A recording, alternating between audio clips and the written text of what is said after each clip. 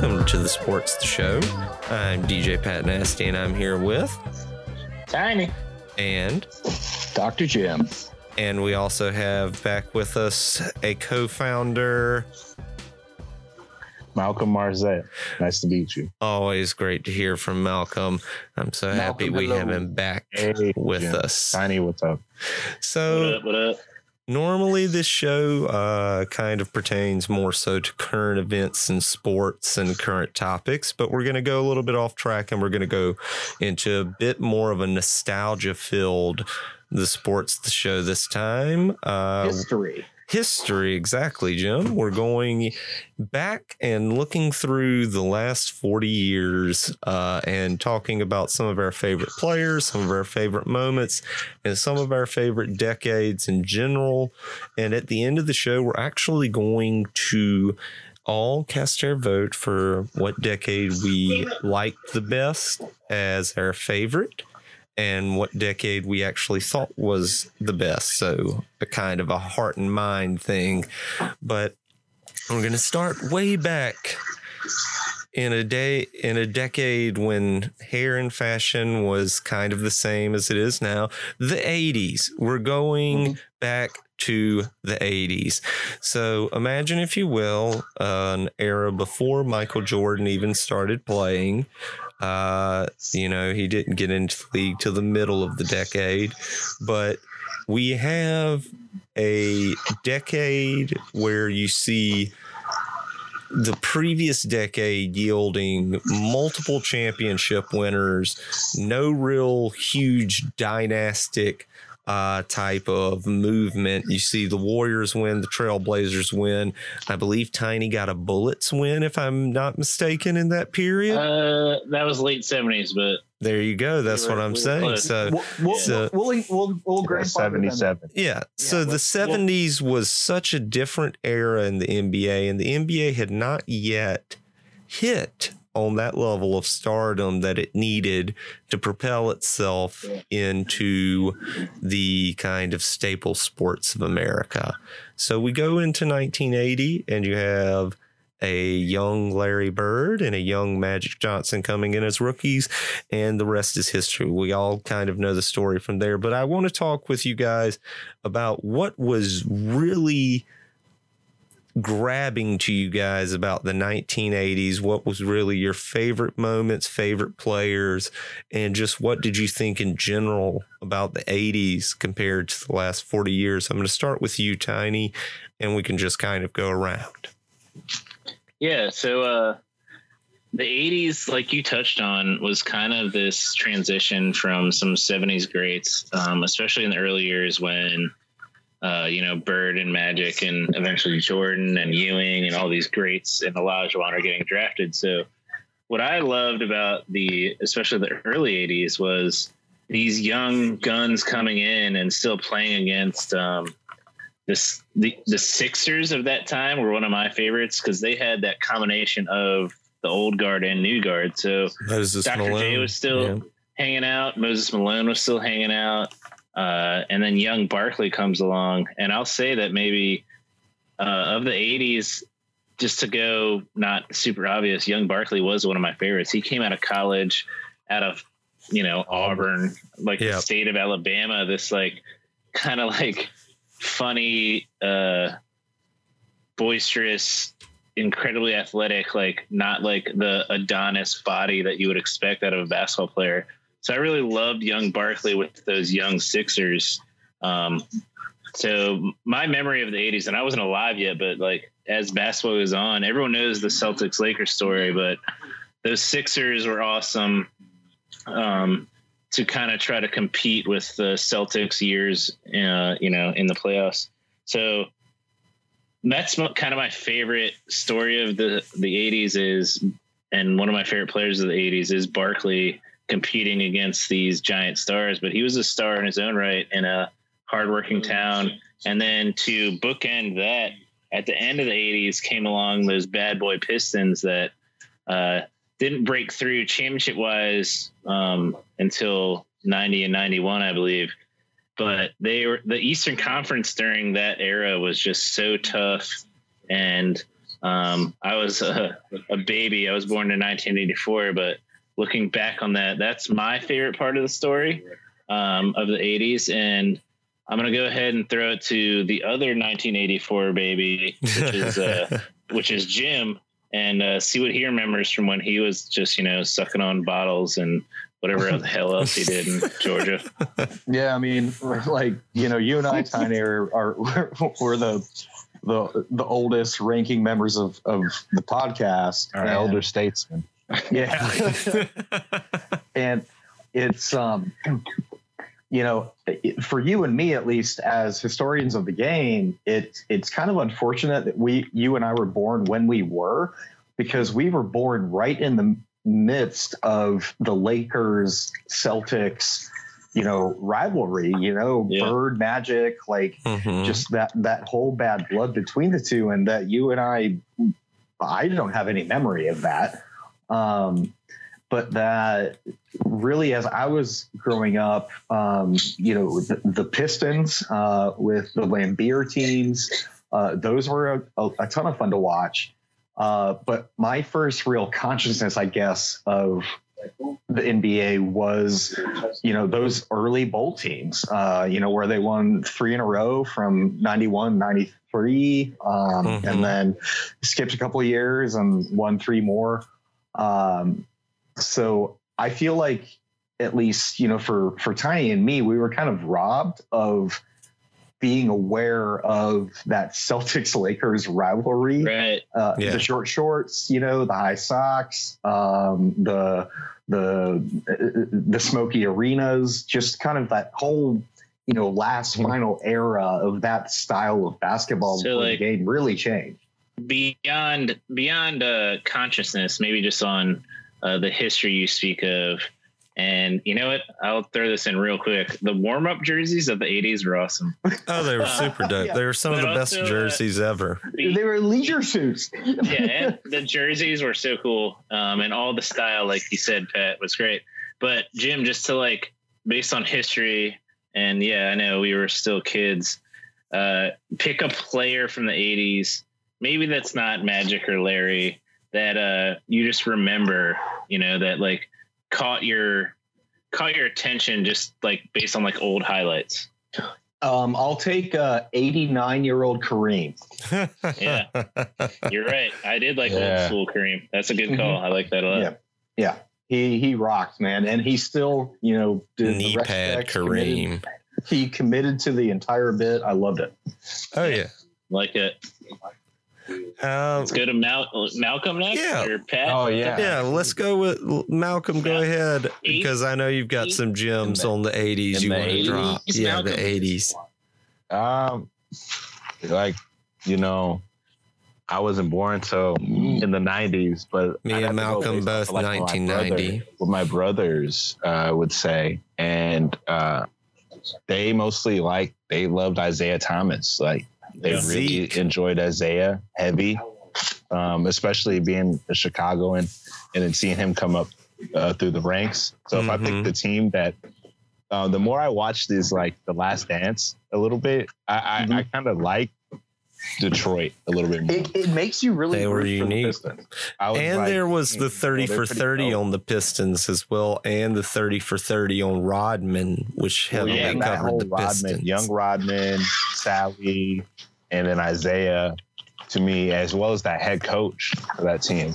Yeah, even Chuck Daly. Even college Isaiah was interesting, how he was at Indiana through a lot of other greats going through college and was not an afterthought, but had to go up against so many great teams, and people forget that his college career, he was amazing in college. Well, he played under Bobby Knight, and also he was also the last undefeated team in college basketball history to win the championship. Coming in on the late 80s, though, the Detroit Pistons, they won 80. It says 88 and 89. So they did. They won those 2 back to back. So I'd have to I want to put them in there. I could see how you get overlooked when you see LA and Boston going back and forth, but I really like Detroit. That's the team, and I even like the Detroit from the 2000s. I don't want to get too ahead of myself, but And if I had to pick a player from back in the day that kind of stood out just from watching tape, it's Oscar Robertson, going back to honestly 71. Just the way he played, to me, seeing him in that era, being an oversized guard, he was the precursor to the Magic Johnson, precursor to the Scottie Pippins and the LeBron James, and even Barkley, like you said, being a dual threat kind of guard. Was that the year that he averaged the triple-double? He averaged the triple-double in the 60s with the Cincinnati Royals. So he invented that. This game is sick. This game, if you want to go back, I know I feel more old head as of late, but I go back and I watch that tape and it's undeniable. The players he's playing against, debatable, but if you put him in the same situations now, he could still do some damage. He's one of those kind of players that any level. Same thing with Julius Erving. Any level you put them in, and you'll be like, damn, like those guys is making plays. Well, that's good you brought up Dr. J, because that's where I was going to go with. Dr. J, had a very interesting beginning of the decade because he came out of an ABA situation with the New Jersey Nets, who later shifted to the NBA, moved to the Philadelphia 76ers, and won a couple of titles with them, Moses Malone. Correct me if I'm wrong, I believe Chocolate Thunder Daryl Dawkins was with them for one of their championships, and then he went to Utah. But I don't know if he was still around. Actually, I may be mistaken. He might have already been out in the late 70s. But anyways, so you enter with a Sixers team coming into some championships, and you have Magic Johnson as a rookie his year come in, replace Kareem Abdul-Jabbar at center, and help the Los Angeles Lakers win a championship his rookie year. That's a great memory. I just think that decade yielded three of the best players in NBA history in general, from their kind of full career spectrum in Larry Bird, Magic Johnson, and Isaiah Thomas, even though they all retired at different periods in the 90s, the 80s were their decade. This is correct. This Daryl Dawkins, he was there. Yeah, absolutely. From New Jersey, going from New Jersey to Philly, and that merger. Yeah, Dr. J. Dr. J. Yes. Dr. J was, but you have, I think, the two best point guards in NBA history in that decade playing, and that's Magic Johnson and Isaiah Thomas. That's up for debate with a lot of people, but Magic Johnson was one of the greatest passers there's ever been, and Isaiah Thomas was the first true small guard we have ever seen win a championship. And the Detroit Pistons were also the third ever team to repeat championships in the NBA. If they had gone for a three-peat, they would have only been behind the Celtics, who had dominated in the 60s for so many years. Yeah. But, so basically what I'm just trying to say with the 80s is the 80s were where you saw the competition in basketball kind of dwindle to, instead of it being a randomized team winning year in and year out between, the Celtics, the Warriors, the Portland Trailblazers, the Supersonics, the Washington Bullets, and so on and so forth, you now saw... Yeah, exactly. You now saw the beginning of dynastic tendencies in a competitive sport versus what you saw in the 60s, where the Celtics and Sixers and Lakers and St. Louis Hawks blew everyone out because they had the five best players in the league and there was no real competition comparatively.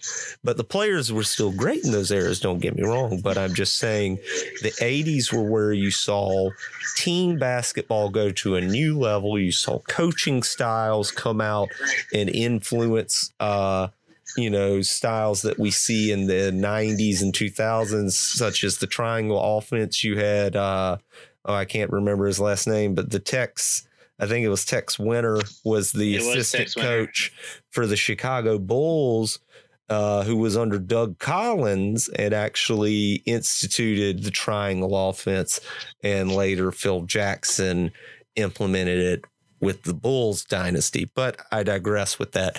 I'm just saying the 80s, I think, was a birthplace for basketball competition and commercialism in basketball, because you see the Converse ads coming out. You see, some various players getting to kind of a superstardom level in the media. And it was just a transition period, I think, from the NBA dark ages to the age of media presence, where you have an East Coast, West Coast rivalry most of the decade. And then you have the blue collar spoiler coming out at the end in the Detroit Pistons. And then you also see the budding careers of the two of the players that are going to completely dominate the next decade in Michael Jordan and Hakeem Olajuwon. So I think all of that just shows how great the 80s were in general. But moving on to the 90s, as Malcolm alluded, with the Pistons winning back-to-back championships, you see a Michael Jordan coming into the early 1990s, not yet being Mike, not yet being fully Air Jordan, still being Michael Jeffrey Jordan. So we go into the 90s from the 80s. You have Magic Johnson looking like he's going to still be a strong player in the twilight of his career, and the Lakers are set up to win. We see the Los Angeles Lakers play the Chicago Bulls in the first championship for the Bulls. The Bulls end up winning, but you have Magic going out of the NBA due to contracting HIV and the lack of knowledge on the subject, the lack of exposure to the facts of HIV versus the fiction that was portrayed throughout the nation about that topic, which forced him into an early retirement. When Magic Johnson, I think, even, with HIV, could have been an NBA champion easily yet again with that Los Angeles Lakers team had he not retired. But that's a different, if you guys want to touch on that yourself, you can. But you see the 90s then transition to really a league of just superstar faces: Shaq, Michael Jordan, Kobe Bryant at the end of the decade, Kevin Garnett out of high school. You see high school kids starting to come into the NBA as a wave. You have Vince Carter. You have such a wave of new players that are coming in from college and high school that really show that the 90s are a decade of just youthful players in the NBA. You're seeing a lot of different trends developing in the NBA. But I want to start with you, Malcolm. Yeah, so with the 90s in general, you and I were both born in 1990. Right. So, we grew up with the 90s, but we didn't grow up with the 90s kind of mentality, basketball. We grew up with the 90s around us more so. How did you feel about the 90s? And looking back, how do you feel about the 90s in general, and talking about, what were some of your favorite moments and players from the 90s? And where do you really just kind of in your mind rank the decade of the 90s in terms of basketball greatness? Absolutely, Pat. We were born of that era. So to me, 90s basketball was embedded in me, just like eating younger chicken nuggets at McDonald's and Monopoly. It was like they weren't white meat chicken nuggets back then. And yeah. And I remember even as a kid as well, just certain situations where, because my mom and half my family's from Chicago, so it's always like Bulls heavy. And I had a teacher who was, from Wisconsin. I remember like big Packers fan, but she was also going for the Jazz at the time. And, my mom was like, yeah, nah, man. No, we're going for the Bulls all day. It's nothing. It's no other concern. So to me, the Bulls were almost bigger than basketball. So favorite team, of course, in the 90s is the Bulls. But as I looked at players and growing up, there were other younger players that I saw on the horizon in the 90s as well that I loved, that I gravitated to as a youth, like the Vince Carters, and kind of seeing the dunking getting more elevated, and just how more two-way and multiple player positionless basketball basically transition into that way. So you had the Chris Webber. I was a huge Chris Webber fan. Huge Chris Webber fan. So players like that, and then you led to the Kevin Garnett's, and then you led to the Kobe Bryant's of the world, and Tim Duncan's of the world. And then also leading into also the Dirk Nowitzki's. It's kind of like it finally got everything that was built on in the late 80s, early 90s, in that Olympic dream team was building towards that redeem team. So we were kind of like that link in between the two. But I enjoyed the jerseys, man. Some of those Supersonics jerseys are impregnated into my head. Those Utah Jazz jerseys are in my head. Those Phoenix Suns jerseys. Right. They were my favorite Phoenix jerseys. The black and orange was dope. The Orlando Magic, the old Magic jersey. I had a Magic jersey, and I had a Minnesota Timberwolves jersey. Those were the ones. And the Magic pinstripe was dope. Yeah, just like all that whole wave. Even the purple Diner Raptor, the Vince Carter Raptors jersey. And don't forget the Vancouver Grizzlies. Exactly. So just seeing all of that, and then the emergence of Allen Iverson. Chris Webber were the two for me that were like, oh, wow, this is the next wave in my brain. And then Kevin Garnett. Those were my main three players that I was like obsessed with. Okay. Not so much Kobe until later, but because you had Shaq still, right. You still had Shaq. You still had Penny Hardaway, little Penny, and also Antoine Walker coming around too. So I hope I'm not naming too many people, but it's and you have so many people. Even Grant Hill, you forget Grant Hill, So there's so many people to look at. So I'm interested to see what your perspective on what you saw transitioning into the 90s. And some of your memories. Yeah, man, the 90s basketball was my life in that decade, without a doubt. I was gonna do a Chris Webber bit, but you can always do a Chris Webber bit. Do the Chris Webber bit, Tiny. Do the Chris Webber bit. I love Chris Webber at Michigan, and I loved him on the Bullets, and I loved him on the Warriors in those early days. And you're right. It was a decade full of really great players that were already established and really great players up and coming. And this is the decade that promoting basketball really took off. So growing up where I grew up, this was when everyone bought jerseys. It was a thing to have a lot of jerseys. So I had I had the Shaquille O'Neal Magic jersey. I had the Bulls #2 Webber jersey. I had Bullets #4 Webber jersey. I had the Bullets #4 Chris Webber jersey. So that's why I was going to say Chris Webber, because I literally had 3 of his jerseys. So the marketing of basketball was taking off. And also I want to touch on I'm not going to say it was the greatest, but this was the last big man era where there were almost, the power forward, really great big men. You had Ewing, Olajuwon, David Robinson, a young Dikembe more defensively. Ostertag. And let's Ostertag. I'm not going to throw in Ostertag. Alonzo Mourning. Alonzo Mourning. You throw in Sean Bradley. You throw in Karl Detlef Schrempf. You throw in Karl Malone. You throw in Zoe. Sean Kemp. Oh, Alonzo Mourning. Zoe. Alonzo Mourning, even Rick Shrimp or Rick Smits.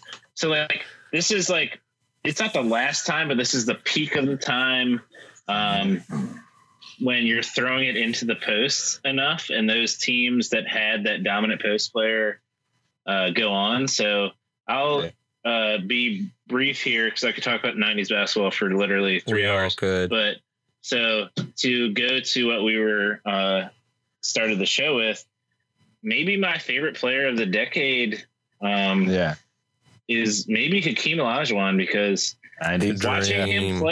watching him play in between the Jordan series, which we all, of course I love Jordan. We talked about that last Jordan's episode. Jordan is a given. That we talked about the last episode too. So, and I remember specifically in my life, this was a time when my baby sister was about to be born, and we were renovating our house, and me and my dad were watching the 95 and 96 finals in this tiny ass room on this tiny ass TV, and just watching Hakeem Olajuwon and Robert Horry and Vernon Maxwell win those titles in between, and Kenny Smith and like all these funny characters. But like Hakeem in those 2 years gets overshadowed in the history of the NBA. He was without a doubt the best player in the league those 2 years, and people don't mention it enough. So my answer is Hakeem Olajuwon as my favorite player of that decade, as kind of that unsung hero and like really humble guy that wasn't even trying to be flashy. And like, I think he had like a Reebok shoe, maybe ish. Hakeem did have a shoe deal, but I don't know if it was right. You're probably right on that. I'm not sure 100%. He wasn't part of that. Like, I'm going to like, try to market myself. He's just like, I'm just going to play basketball and I'm going to win the 2 titles that Jordan wasn't here for. And he was awesome, purely in sport culture. He's very lucky Jordan wasn't there. So we'll throw it to, let's go with Jim here. Yeah, get Jim in on the this. 90s and what he experienced, and pick a favorite player and maybe pick a favorite moment, because we could talk all day about the 90s, but for sure. Let's hear what you say. I mean, from the 90s, like my favorite player is going to be Dikembe. Nice. Hawks fan, but I feel like I want to talk about Jordan, because I think that Jordan was a prescient person in the league. He could score from anywhere.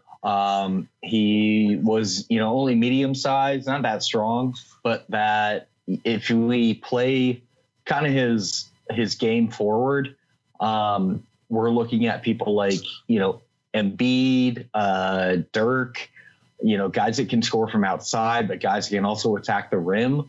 I mean, like, Draymond Green comes to mind. I mean, it's just, he really fundamentally changed the league, is that you've got to be a 4 or 5 tool player.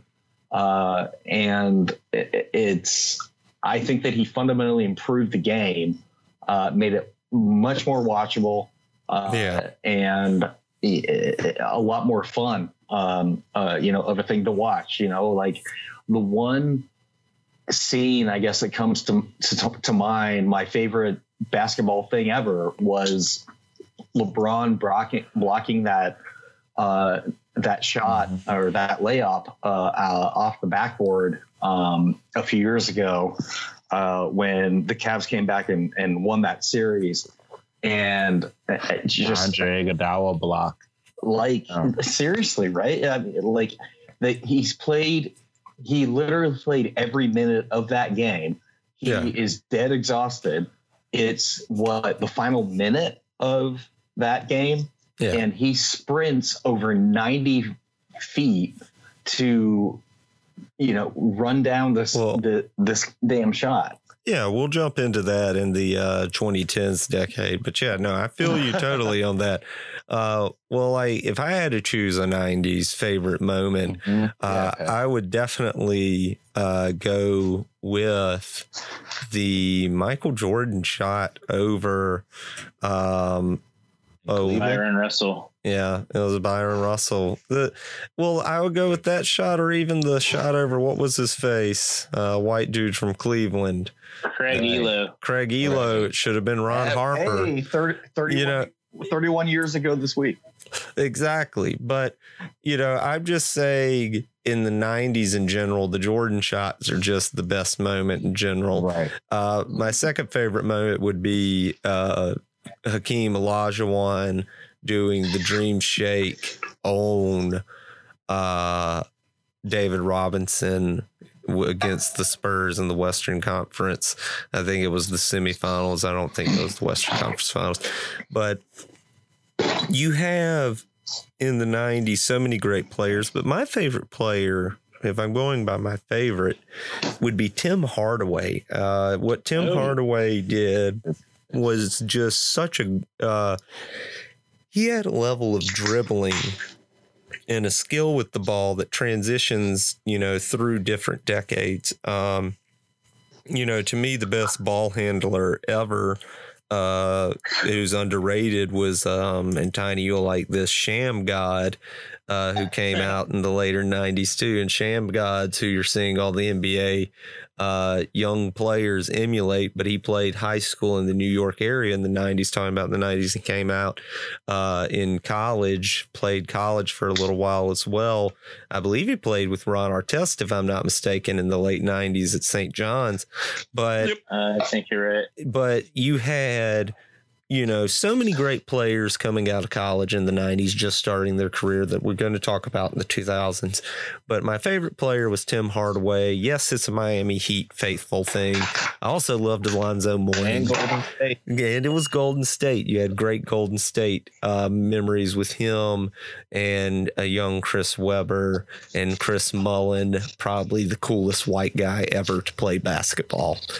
Can we all agree on that? Real quick, Chris Mullin, coolest white guy to ever play basketball until White Dante came in to Milwaukee. Bill Walton, man. Bill Walton's my guy. I would agree. Pete Maravich. But how? Pete Maravich was cool, Tiny, but he came from Clemson. Cool. I can't let that go. But how cool do you have to be to get punched in the face by Michael Jordan? So not that cool. He punched a lot of people. Yeah. I mean, Larry Bird got almost killed by Dr. J, but that's another subject. We'll do punchable white guys in the NBA as a whole different subject. There's a long list. There's a long list. Kelly Olynyk is at the top of that list. But oh, my God. Yeah, fuck him. I'm a Miami Heat fan, and I agree. Fuck Kelly Olynyk. I don't like him either. Does Anderson Varejao count, or we'll throw him in? We'll throw him in. But like I said, white guy NBA is a whole nother. But that's a whole nother episode. But in the 90s, no, definitely Tim Hardaway would be my favorite player for me. Followed the best team of the 90s. The best team of the 90s. To me, it would be the Bulls. Definitely, my favorite team would have been the Orlando Magic at that time. Just because the Magic were so fun. Early rendition of the Bulls, or is it the later? Is it the first three or the second? It's the later, because I don't remember the beginning. I only liked Rodman with the Bulls because my dad hated Rodman. So I remember Rodman. But Rodman was a great athlete. That's a whole nother thing. But we're going to move to the 2000s. We have a generation where all of us were either entering high school or at the end of high school. So it was kind of a very unique period for, I think, all of us in terms of watching basketball, and our analysis and understanding of the sport was probably at a much higher level than it was in the 90s. The 2000s, you have just so many great names, from, Allen Iverson to one of my dark horse favorites, Malcolm, Marcus Camby, Rasheed Wallace, Ben Wallace, Shaquille O'Neal, Kobe Bryant, the beginning of LeBron James, Carmelo Anthony, Dwayne Wade, Dirk Nowitzki, so on and so forth. It's probably the decade. Mike Bibby too. That give Mike Bibby we'll throw him in, but but it's just the decade where the NBA exploded on television, exploded in video games, and it was in your face. We had some of the most unique incidents ever. Malice at the Palace, for instance. But I'm going to start with you, Tiny, about what were your thoughts on the 2000s and what was your favorite moment? All right, so to be like a quasi clip, because we could talk about this all night. The Lakers three-peat was phenomenal, and I didn't love them at the time, but it was like watching greatness. Maybe one of my favorite parts was that Detroit Pistons team that Malcolm mentioned earlier. That's a 4, baby. And I loved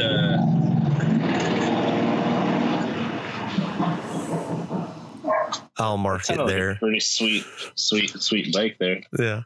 I'm sorry, I'm outside. Okay. But yeah, to return to what I was saying about the 2000s and the Dynasty Lakers. I liked how it kind of returned to the 80s classic teams. So the Lakers had a three-peat, the Celtics had a run, the Pistons had a run. So it kind of brought back those cities that were more or less dormant during the 90s and had some really cool players. I love Chauncey Billups, and I'll go ahead and say, and just to make my take pretty quick. I love Chauncey Billups too. I think Ben Wallace was like my favorite player of that decade. He did dirt. As like a dark horse, he won Defensive Player of the Year twice, and he just like I always love players that like don't love the spotlight, and Ben Wallace was just like, I have a sweet ass fro and I fucking defend everyone, and we got a few titles and I didn't say shit about it. So and wasn't he from like VCU? No, I'll throw a corollary in there. I think the KG also kind of belongs in that category. Southgate. He demanded the spotlight a bit more. He's a lot more mouthy and a kind of a dickhead. At the same time, like but an amazing player, Tiny. Don't you ever forget that. Don't you forget how great KG is. So KG has a podcast. He put that Minnesota Timberwolves team on his back, and they would have won if anyone else but the Lakers were there. I digress. Dude, I was a baby with that Timberwolves Kevin Garnett jersey on. You know, I loved him. I loved him from South Carolina. Southgate. You know, come on, to man. tie the clue back to what you guys didn't realize about Ben Wallace was Ben Wallace was a bullet at one point. We took him out of wherever the fuck he went to college. You're right, Jim. He did go somewhere weird, maybe in Virginia, but we had him as a rookie and got rid of him along with Rasheed Wallace. So we dumped two great Wallaces. Rasheed to Portland. Union University. Rasheed went to Portland. There we go. That's a 16 seed right there. So we dumped two great Wallaces that won a title in Detroit, but this has nothing to do with it, I promise. I loved Ben Wallace in the 2000s because he's one of those players that didn't like care about himself and just did his job and won a title and was cool as hell and won Defensive Player of the Year twice, I'm pretty sure. And I'll skip the order real quick and go to Mr. Templeton about his 2000s take. Yeah, I mean, the 2000s was just a great era. You had a lot of dynastic properties. I think the best team of the 2000s was the San Antonio Spurs, honestly, just because of Tony Parker, Manu Ginobili, and the greatest power forward of all time, Tim Duncan. But I think that my favorite player of that decade was definitely Dwayne Wade, and just watching what he did. I think Dwayne Wade, if he did not suffer the knee injury he did in the, I believe it was 2007-2008 season, you could have seen the next Michael Jordan. You could have seen a multi-MVP player. But, you know, that's like the same thing with Derrick Rose we can talk about in the next decade. But mine would be Dwayne Wade, just because of the Jordan-like ability he had at attacking the rim, and that being that small shooting guard, he had true ability at cutting, and he really was the Flash. But I'll throw it to you, Malcolm. How did you feel about the 2000s? I know we've had plenty of conversations in the past about just classic 2000s stuff, and it feels like we're still in the 2000s sometimes. Right. When we think about you better pick a Western Conference team. I got it. Well, Malcolm has some stories about some Lakers championships too. So Malcolm, well, that's 2010. That's still. We'll throw it in there. It'll count. So then, yeah. If I had to pick my 2000s player, though, it's weird because at the beginning it's all like Allen Iverson, Mike Bibby, but then Kobe kept coming around as like the best guard. There was that middle time with D Wade. He came in, he flashed in a little bit, but they had one Kobe championship. Bryant. Yeah, it had to be Kobe Bryant. And the fact that Steve Nash got 2 MVPs in that decade shocks me when Kobe Bryant dropped 81 that season that he did not get an MVP. So it's just like this interesting transitional period. But for me, it's the Lakers. It's 2010. I had an opportunity to check that game and see a Game 7 over the Boston Celtics team, which was stacked, by the way. And I feel that Celtics team would have won if they had Kendrick Perkins, but he was injured. Yeah. So, man, I'm going to have to go with Kobe Bryant. My fondest memory is 2010, actually seeing a championship game, and the pageantry of all of that, as well as people rioting. Like, it was just shocking to me to see people rioting over a game. Like, I don't know, I just look at it like, okay, you win, you lose, okay, go home.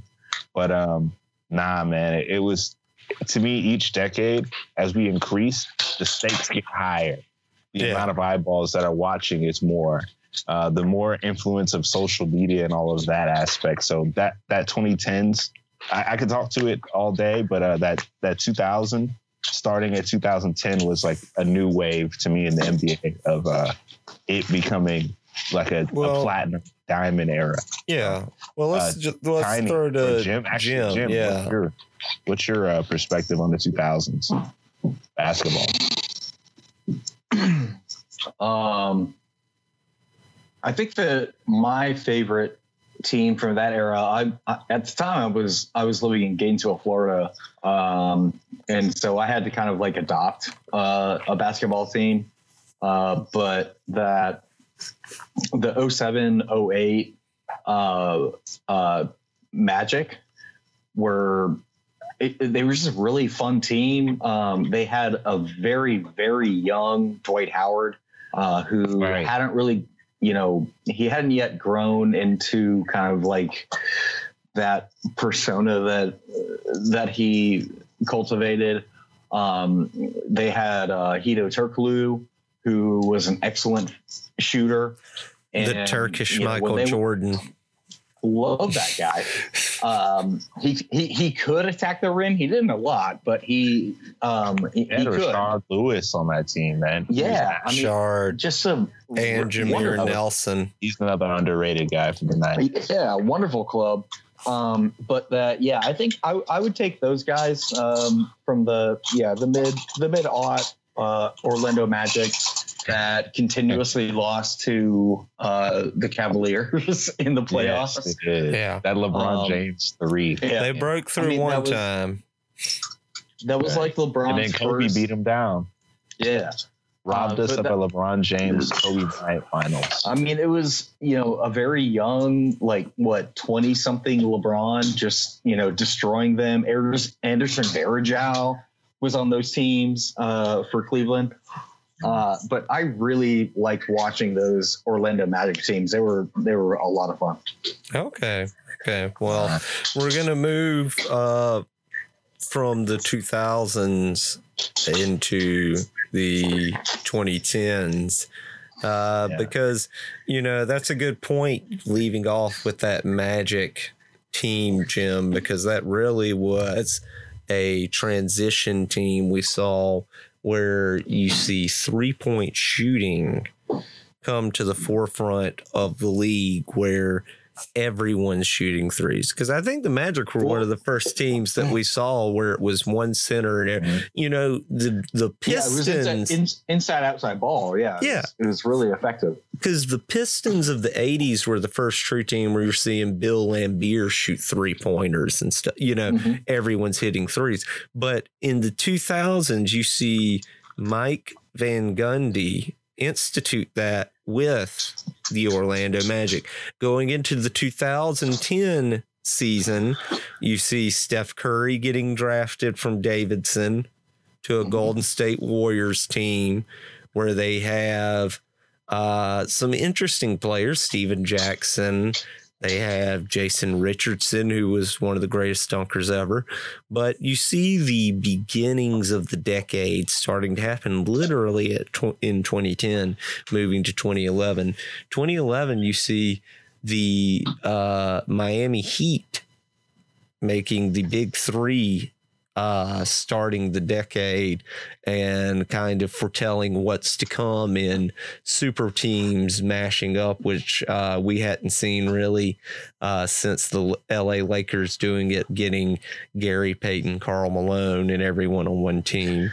But I think the Heat was a little bit anomalous. They just wanted, there was so much muscle up front. Yeah. Between Bosh, LeBron, and D Wade. It was 3 of the top 15 NBA players joining up. Right. And we hadn't really seen that. We've seen older players get together, but that was kind of different. But whereas the Warriors, they had a little bit more finesse.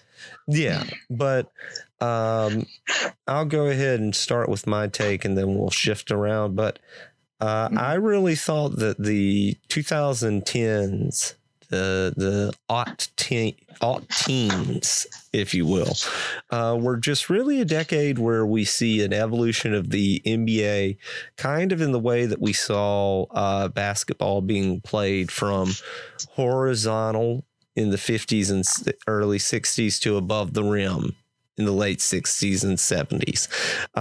It's just that much of a heavy evolutionary difference, I think, where we see every player having to be able to shoot a 3-pointer, to truly be on the courts for significant minutes. If you're coming off the bench as kind of a guy to give a foul or two, or basically I'm getting to Kwame Brown doesn't survive in this era. You have to bring something to the court. Analytics, as Malcolm's saying, is insane. But if I had to pick my favorite player of this era, it would definitely be LeBron James. Just because, as again, a Miami Heat homer, I do love what he did. He, to me, has grown more than any player this decade, because LeBron James in the first finals against the Dallas Mavericks looked inept. He looked scared, frightened. He didn't know what to do with the ball. Game 4, he was letting the ball go. I think he scored 6 points. Dwayne Wade had 9. Bosh had 5. It was a terrible game. We got beaten by J.J. Barea and Tyson Chandler. Dirk had an all-time great series, but LeBron came back. He went through everybody that. Yeah, that they killed everyone. LA, he went through Oklahoma City, and then he went through Miami. But seeing the way that LeBron came into this decade, to the way he single-handedly beat a team in the Golden State Warriors with the Cleveland Cavaliers, not to mention the championships he won with Miami against the Thunder and the San Antonio Spurs, he truly has overcome more mental blockage than I think any player in sports history. I truly do. I think this man has overcome a mental precipice that we haven't seen any player overcome. The Jordan rules were one thing, but Jordan really did get help. And there wasn't no social media back then. That's what I'm saying. Exactly, Malcolm. There wasn't Skip Bayless screaming things about you and just nonsense things. The 10,000 whoever's tweeting about it, and another 30,000. But LeBron's my favorite player. My favorite team of the decade definitely is the Golden State Warriors, honestly, because Malcolm and I, we were talking about them the day we met about Curry and Klay Thompson. I think the Golden State Warriors proved what a team can build through internal drafting. They to me are the most like the New England Patriots in the NBA. But I'm going to throw to you, Tiny, with what have your thoughts on the 2010s been, and what have your favorite players and favorite teams been? And memories. I'm gonna go instead of favorite team, because I don't know if I have a favorite team.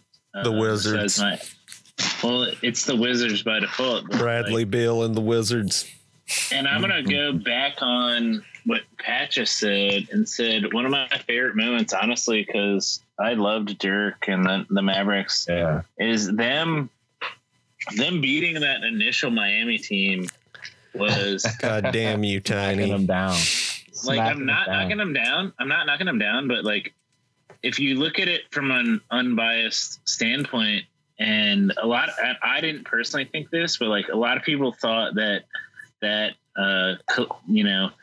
assembling of players was unfair, and then this team of Dirk Nowitzki and Bareas and Naharaz and like Jason Terry's, like, beating them right off the bat was awesome. The fucking that was Jet. Like I'm sorry, Pat, and I know you understand it. I hate that was the cool. Jet. That was kind of cool though. Like, so that's Jason my moment. Kidd on that team. Fuck Jason Terry. No, Jason Kidd. I hate Jason Terry. You got beat by a few guys named Jason. I hate Jason Terry. I hate him. But besides that,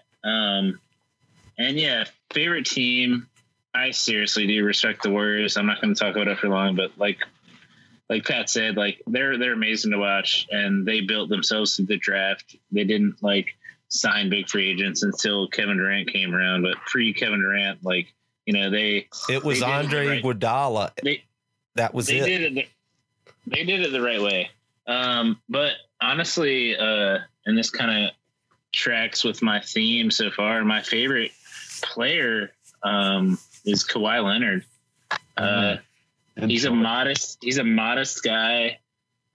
He doesn't say much, and just watching him play, there's a lot of comparisons to Jordan with him as the new next Jordan guy, because the way he plays, he's amazing on defense. He shoots his fadeaways. He can take you to the rim, or he can pull up mid-range. There's not a lot of mid-range guys anymore, but he can also knock down a three. So, and defense. And so he came in young with the Spurs and won a title, and felt that he was treated poorly and went to the Raptors on a rental and won a title. And now he's like, all right, I'll go to LA. And he's just, every time you watch him, he's just so multi-talented, and you see what he does on the court, and his interviews are sometimes awkward, but I just love those guys. I just love those guys that prove themselves on the court and don't try to be like this giant star. Like, I don't think he wants to be. So favorite player of the decade right now is Kawhi. And I think going forward, we don't know what's going to happen. I'm a huge LeBron fan, actually. So I want to see the Battle of LA, without a doubt, but I really like the way Kawhi goes about his business. No, definitely. And so, Malcolm, how did you feel about the decade in general? I want to tell Tiny or add on to the Kawhi story. So the Phoenix Suns had the ability to draft Kawhi Leonard, and during his pre-draft interview, he actually sweat through his suit or shirt that he had because he was nervous.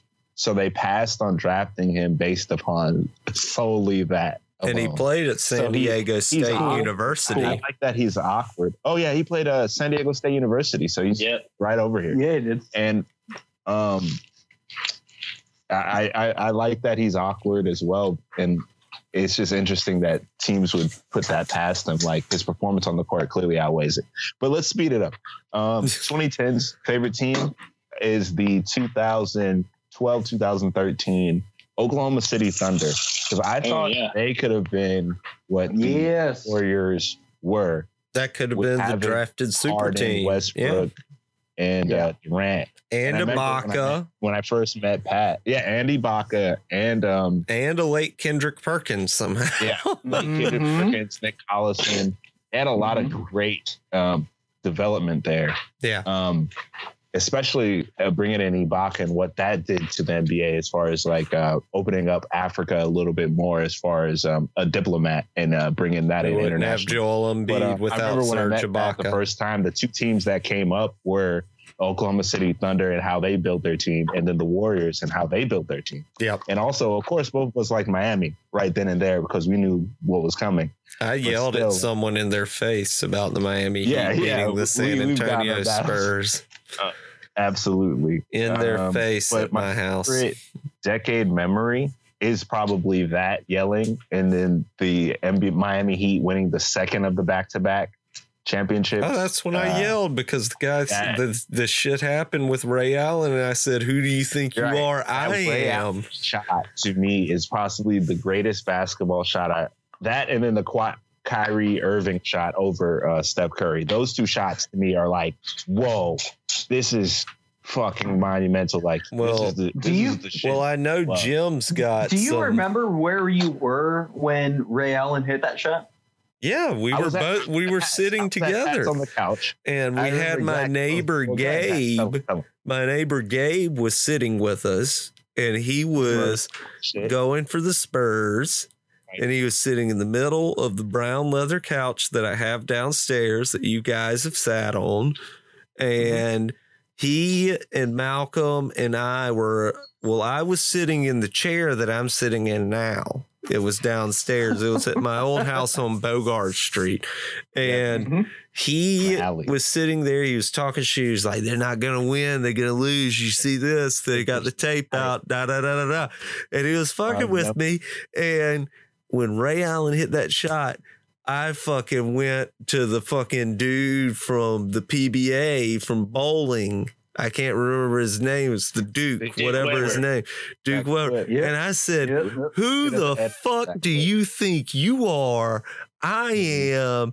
I've been waiting this whole fucking time. Whether you like it or not, you have to fucking look at it. And he got out of my house. And we knew, but I think the underrated hero for that sequence is Chris Bosh getting the rebound because nobody gave Chris Bosh enough credit. Right. So, but my favorite player of that decade, of the 2010s, aughts. Oh, fuck. Okay. My favorite player is damn. Say it, Klay Thompson, Malcolm. You know, it's Klay Thompson. It's either Klay Thompson or James Harden because I saw a game that was Stanford versus Arizona State when I was out here. And also I saw a game that was U of A versus UCLA where I got to see like Westbrook, Kevin Love. You're going to go James with Harden the accountant. And seeing what the NBA was going to build on, kind of like seeing it before it happened. So you're going with the accountant, the guy that's the foul accountant. I'll say Klay Thompson is my favorite, probably my favorite player. Klay Thompson's the cold-blooded killer. Yeah, him or James Harden. Klay Thompson looks like the guy that'll steal your girl in college. The guy that wears specific, like he wears phone posits in college. And always has that same facial hair and steals your girl. He's the quiet guy at the party that just is over there macking on your girl. That's what he does.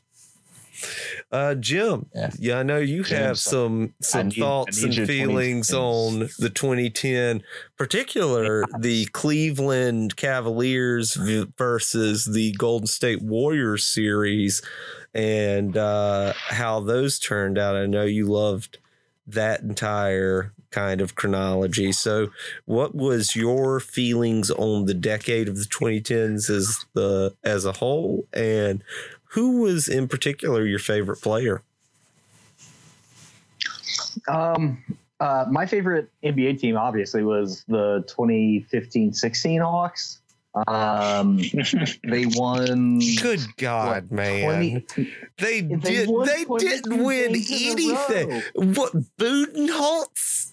We're going Budenholtz. They didn't destroy, but they what was his name? In the first round of the playoffs, and then got annihilated by the Cavs. LeBron. Schroeder? Is Schroeder your favorite player of the decade? Dude. Why wasn't Josh Smith your favorite player of 2000s? It should have been Josh Smith. Jay Smooth gets an honorary mention by Jim for his Hawks love. I love Josh Smith, by the way. Okay, he was underserved. Here's Jim. He is a very good player. Here's Jim's 4-decade players: Dominique Wilkins, Dikembe Mutombo, Josh Smith / Marvin Harrison, and Dennis Schroeder. Malcolm, you're gonna indict me for these guys? I love these guys. Yo, that Atlanta Hawks team, you know what's interesting? Because each player left the team, and then they were significant role players. They were all bad. And they did very well. The Hawks played terrible. Schroeder is getting a multi-million-dollar deal. No one goes to Hawk games except away fans. Al Horford. Yeah. Anyway, who didn't do shit until he went to Boston. Hold on. Let me tell you a story about that Hawks. Jim, go on. Wrap it up. So, like, they won 22 or 23 games in a row. You lost legitimacy when you brought up the Hawks in the 2010s. A record or something. And they had Gary Payton one year. Does that not count? Anything? I would say the Hawks are building now, currently, as presently constructed. I like what they're doing. Hold on. Okay, so in whatever year it was, 2015-16, that season, they let one of the writers at Deadspin, Drew McGarry, take over their Twitter account to run their Twitter account for like 24 hours. And he ended up getting them banned from Twitter because he just was so vulgar and bad. But at that point, they had won 22 straight games, and they had changed their Twitter account name to Hawks, but with like 22 W's or whatever. But yeah, at any rate, like, you know, they went to the playoffs that year. They beat the Wiz in the first round. They lost to LeBron. That's nothing to beat to the Wiz in the first round. That's like irrelevant. But continue. Wrap up with your favorite player. You've done enough with this. My favorite player is Trae Young, and good God. Good is because God, man. He can hit the three from anywhere, but also his assist game, like he's the worst defensive player in the NBA. Patrick, Trae Young is in my office right now. He will give you an assist. You're 2 blocks away from my house. He will throw you an assist right now. Yes, he's an amazing offensive player, but he's the worst defensive player in the top 15 players in the NBA. But he's a top 5 point guard. He's a great point guard. Yes. Yeah. Okay, so we're gonna wrap up there and go into our final take. Good God! You saw what Trevor Ariza did to Trae Young, though, right? Yeah, little reason. Yeah. Don't let him come to a real dog and try all that stuff. I'm surprised that it's the gym.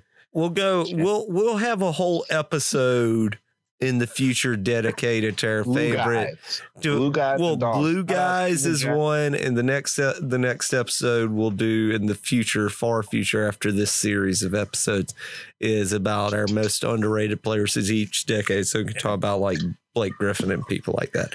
But we're going to wrap up this show. We're going to make our final picks on what was your favorite decade And which decade do you think was best? We're going to go Jim, we'll go Jim, Tiny, Malcolm. Perfect. Lightning round. Jim, what was your favorite decade, and which decade do you actually think was best? So heart and mind. My favorite decade was the most recent, the teens. I loved watching the Cavs and the Warriors do it out. It was the one that I understood the most and could contextualize the most. I wasn't a kid. I was, an adult that could see what was happening. It was awesome. And you were a learned doctor, so that's also what you think's the best decade? Also true, yes. Okay. Tiny, favorite decade, and which decade do you think's the best? Favorite, it's not close. It's the 90s. It was when I loved basketball the most in my life, and in turn, the basketball that I viewed was amazing and legendary. Best, it's between the 2000s and the 80s, but I think the 80s had this, caliber of players across the league that were just so good and so innovative. So favorite 90s, best the 80s. All right, Malcolm, favorite, and what do you think's the best? My favorite 90s, the nostalgia, and also that Olympic year in the 90s. It's always imprinted in my mind. Yeah. Also, those Bulls teams. And the best is the 2000s. I believe the 2000s is the best. You have the perfect bridge between old school and what was left from the 90s and 80s, as well as the elevation of what was to come in the new school with the evolution of three-point game. So I'm going to agree with you, Malcolm, on one of your points. I think that my favorite decade was the 1980s because you saw such a level of superstardom come out in the NBA where you saw more than just like one or two players being truly outstanding and transcendent. And you saw, 5 to 10 players, and then you see that talent growth from there. I think that was really the beginning. But my best decade, I think, is the 2000s. I'm going to agree with you because I think that was the last amazing decade of hardcore defense. And I really think that the styles of defensive implementation that we saw through Greg Popovich into Phil Jackson and that Lakers team in the beginning, into Larry Brown and the Pistons, so on and so forth. I don't think we're really going to see blue collar teams like that winning in the NBA. We had some teams kind of in the running for that, the Jazz, but I don't think they're ever really going to get there. But I think I will say that we haven't mentioned officiating or changes, I guess, in officiating. The changes in rules have been greatly impactful of the game, but I think that's kind of an outside. It is a big factor, but I think it's kind of outside of this debate more so. But no, I'm going to go with the 2000s as my overall best decade, I think. But so we have a lot of differing views on best. I think we're tied with 2010s and 2000s is the best decades, if I'm not mistaken. And favorite decades, we have 2 for the 90s, 1 for the 2010s, and 1 for the 80s. So that's a good split. No one's favorite was the 2000s, so that was like a trash decade, apparently. But I think this was a very good dive back in the nostalgia of the NBA for all of us, because we do all truly love the NBA and have a connection individually to the NBA in one way or another. But we're going to have some more of these discussions, I think, in terms of really the last 40 years of sports now that we're in this sportless time at the beginning of this new decade. So this is truly going to be a first for us in the sports community experiencing this. There's a lot of sports to talk about. There's a lot of sports past to talk about. And we're going to do a lot of that on the show. I think next week we're actually going to dive into the baseball, if I'm not mistaken, a little bit through the years. I hope so. I believe we are. And we'll have plenty of nostalgia-filled sports content coming, plenty of hip-hop fueled content coming. I know we really haven't talked a ton of hip-hop stuff recently, but real quick, since we have run over time a little bit, it doesn't fucking matter. It is what it is. I know Malcolm and I have talked about this a bunch. We've had a lot of artists in hip-hop dealing with coronavirus and having gone through COVID-19 and some passing from COVID-19. Fred the Godson unfortunately passed a few weeks ago from the coronavirus. We know that Scarface had the coronavirus, Malcolm, and also West Side Gun had coronavirus and is recovering from that and has recovered from that. But we've seen a lot of we've seen a lot of we've seen a lot of NBA players and a lot of sports players in general having to deal with complications, but also a lot of people in hip hop, which is the one of the backbones of our show that really fuels the kind of concept that we came out with to begin the sports show. So we always want to, wish well to all the hip hop artists that,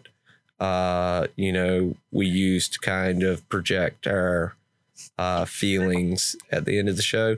But everyone dealing with COVID-19 and everyone dealing with the effects and fallout of COVID-19, whether it be health or finances or well-being in general, we wish you the best. But for the sports, the show, as always, I am DJ Pat Nasty, and I'm with Tiny and Dr. Jim, and also Malcolm Marzette.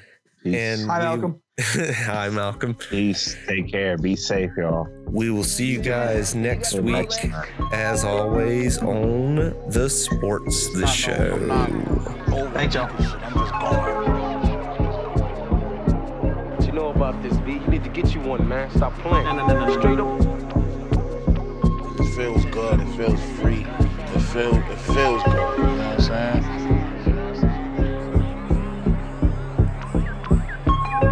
That ain't my flow, man. Oh, it ain't your flow? Too smooth now?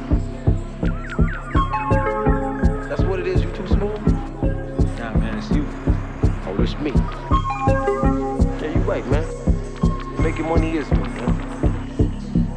You work for the cleaners, right? Yeah. Could you take some clothes for me, please? Just a few things. Yeah, I'll be right there.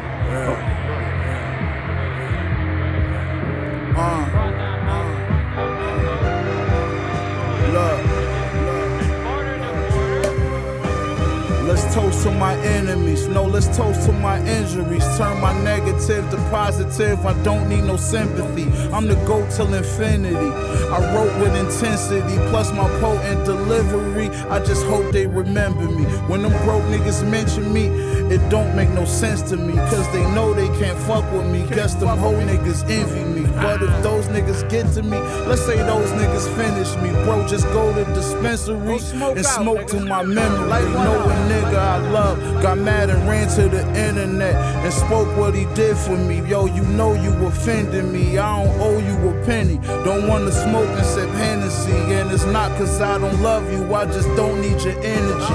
They love you when you up. Look how my phone ring consistently. If I ever go broke again, bet they won't bring a cent to me. They can't eat like I'm eating, cause niggas don't know the chemistry. Rockin' bathing ape shit from Tokyo, they just sent to me. But I was getting money. I'm talking about real money. See, other dealers were selling at the highest price they could get. I sold it cheaper, so I was selling it fast. If you want to, nigga. I sold it so cheap, I started taking new customers. I'm about to drop off the bag, I'm about to drop the bag, I'm about to drop the big bag. I'm shoot about to come and do you bad. When I drop off the bag, off the big bag. I'm about to drop the bag, I'm about to drop the bag, I'm about to drop the big bag. My shoot about to do you bad. Do you bad? When I drop off the bag. When I drop off the big bag.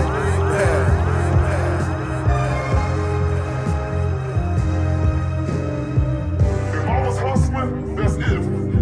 I would be going to meet niggas of other nationalities. You go get with your cousin. What the fuck is you talking about, nigga? Right. You don't know nobody named Eduardo or none of that. You calling Johnny a cuz, my son. I need that dot. Fuck out of here. He calling Jamal up. I need mine. He calling Sean up. I need a half a check. New crack area. Niggas calling up for a bird ticket. Summers.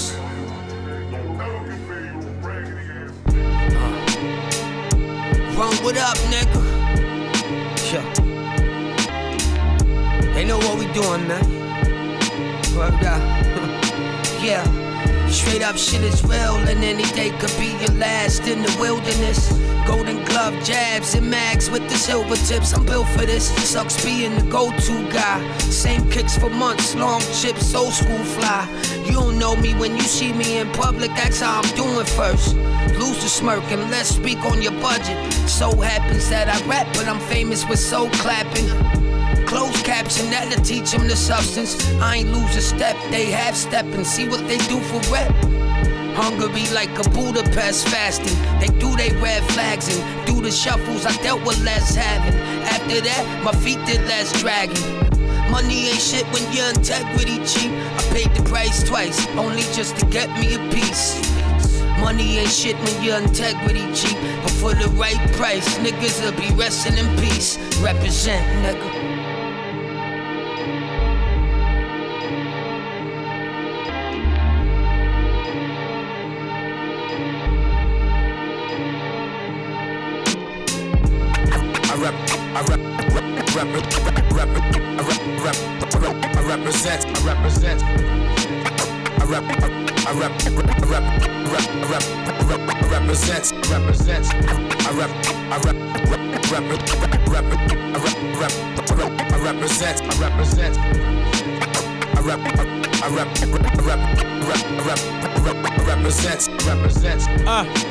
Never standing with amateurs. He took a loss cause he don't understand the parameters. Eyes wide trying to survive the land of the scandalous. With cameras scanning this, I adapt, fuck disadvantages.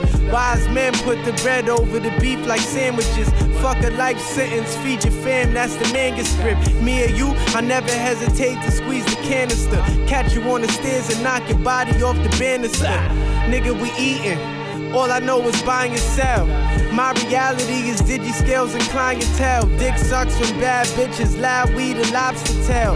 Making £5 sales by the Taco Bell. How could I not excel if I'm planning properly? Out the rise of stock and cop property. Got infinite potential, ain't no ceilings. I can go far as the eye can see. Came a long way from pulling Glocks and robberies. Mommy told me reach for the stars. I was made in his image, so yes, that makes me a god.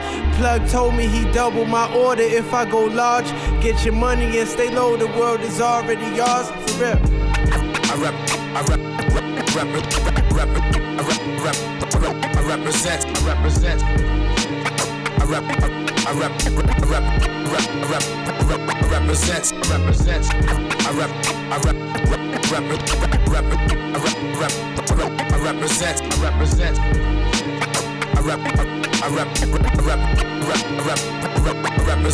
represent.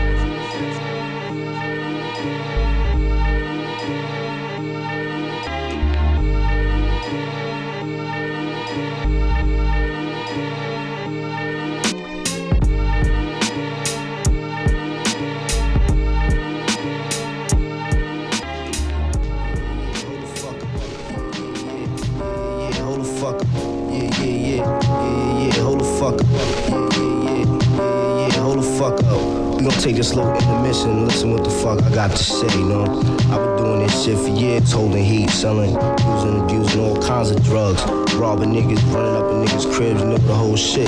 So don't ever in your life get me confused with some of them other niggas that you might see on TV or hear on the radio and such. You know what I'm saying? I mean, this is me. I'm speaking for my fucking self. When you see me at the show, on stage, on the street, I definitely got the get on me, you know what I'm saying? You know what I mean? And it ain't like I'm trying to be a tough guy, or I'm trying to make people think I'm crazy by saying all this shit. What it is that I know how niggas gets down, I used to be in the clubs, the Muse, the Tunnel, whatever the fuck. Niggas get their little drink on, having fun with their little crew, you know what I'm saying? Start cutting, shooting, whatever, things like that. A lot of these so-called rap niggas ain't never seen no parts of that shit, you know what I'm saying? Think where I'm coming from? Word up, yo. And I know a lot of y'all niggas, matter of fact, all y'all niggas right now listen to this shit, like, yeah, we gon' see these niggas, we gon' see what they about, you know what I'm saying? Touch the niggas, see the level they headed at. So, yeah, I'll let y'all niggas know right now, you know what I'm saying? You ain't gotta waste your time or your money on your hospital bills. And if you stretch me on a personal level, I don't back down easy, you know what I'm saying? There's a good chance your ass either gonna get shot, stabbed, or knuckled down, 1 out of the 3. So again, with your life, dude, word up, and believe me, I know very well I can get shot, stabbed, or fucked up too, whatever. I ain't super nigga, I'm a little skinny motherfucker. It's all about who gets who first though, you know what I'm saying? So therefore, say no more to all my niggas, get the money, front niggas, get the seats. And oh yeah, told them rap ass niggas with your half ass rhymes, talk about how much you get high, how much weed you smoke, and that crazy space shit that don't even make no sense. Don't ever speak to me when you see me, you know what I'm saying? Word, I'm about to get on some high school shit, start punching niggas in their faces for living. Yo, I'm finished what I had to say, y'all can continue on.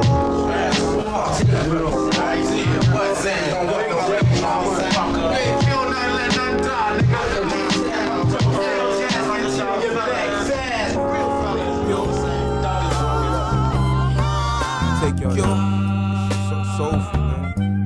Definitely ain't never been. Yo, I used to sell crack to my family. My mom ain't understand me. I went to granny, there wasn't nothing in my pantry. But shit was good, as long as niggas need nose candy. I'm shooting out the Grand Prix. I was raised to ride for my family. We came from residue right on my living room table. No cable, wasn't no horses up in my stable. Now I'm in the GLE coupe, right on Rodeo. I'm just fading the block, shipping getting fatal. Fiend smoking out the Fago. I used to fuck your bitch in my old Suegos. Now I lay low and stack up my pesos. I make my own money, I don't need no label. We can't move on your time, we can't do what you say so. I'm grateful, and I'm thankful. When they don't love you, they hate you. But most importantly, don't let them break you. Niggas just want a bad bitch that's faithful. And a rape too. Two-tone joint. Niggas came from nothing, man. You know, you really had to get it out the mud. A lot of niggas had to give it to them. You had to go get it. You know? Yo, I'ma sip this Remy, I'ma take y'all there. Yo, my mom told me I was different. I went with it and used it to my advantage. Now we ain't Christian. Look at us, nigga. I'm one of the youngins who listen. I should be listed as one of the greatest niggas that ever did it. Another year with nothing for Christmas, nothing in my kitchen. Made me hungry, but I wasn't tripping. I swear you couldn't live in my conditions. Fell down on my knees so many times and prayed, and the Lord was my witness. All the niggas I shot, I asked for forgiveness. And every lick I hit, I broke bread with my niggas. My grill rose gold, Cartier's is vintage. And every time you see us, my niggas, we winning. We the realest. It ain't easy, man.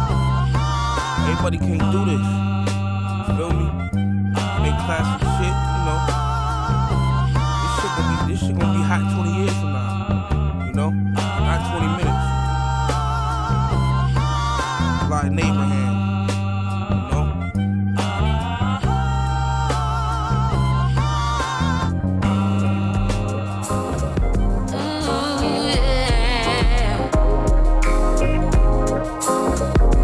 Baby, keep on.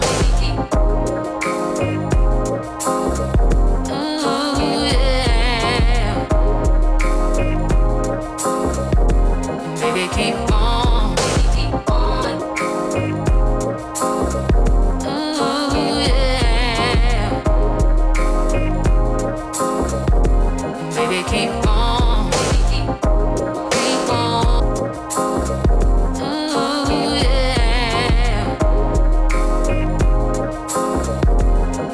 Keep on.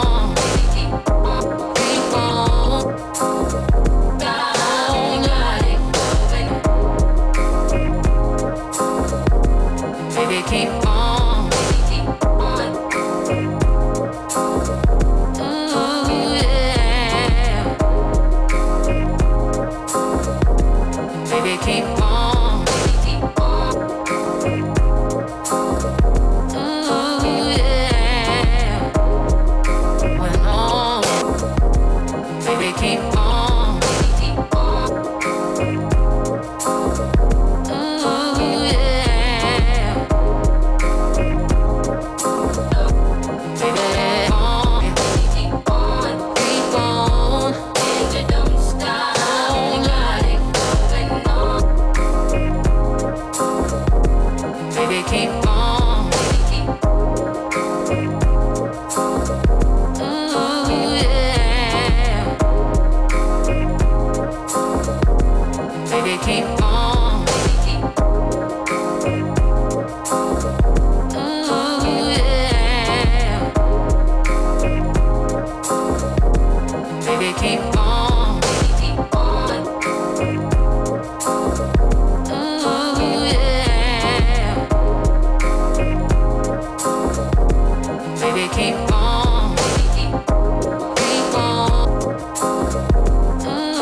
yeah. Baby, keep on. Keep on.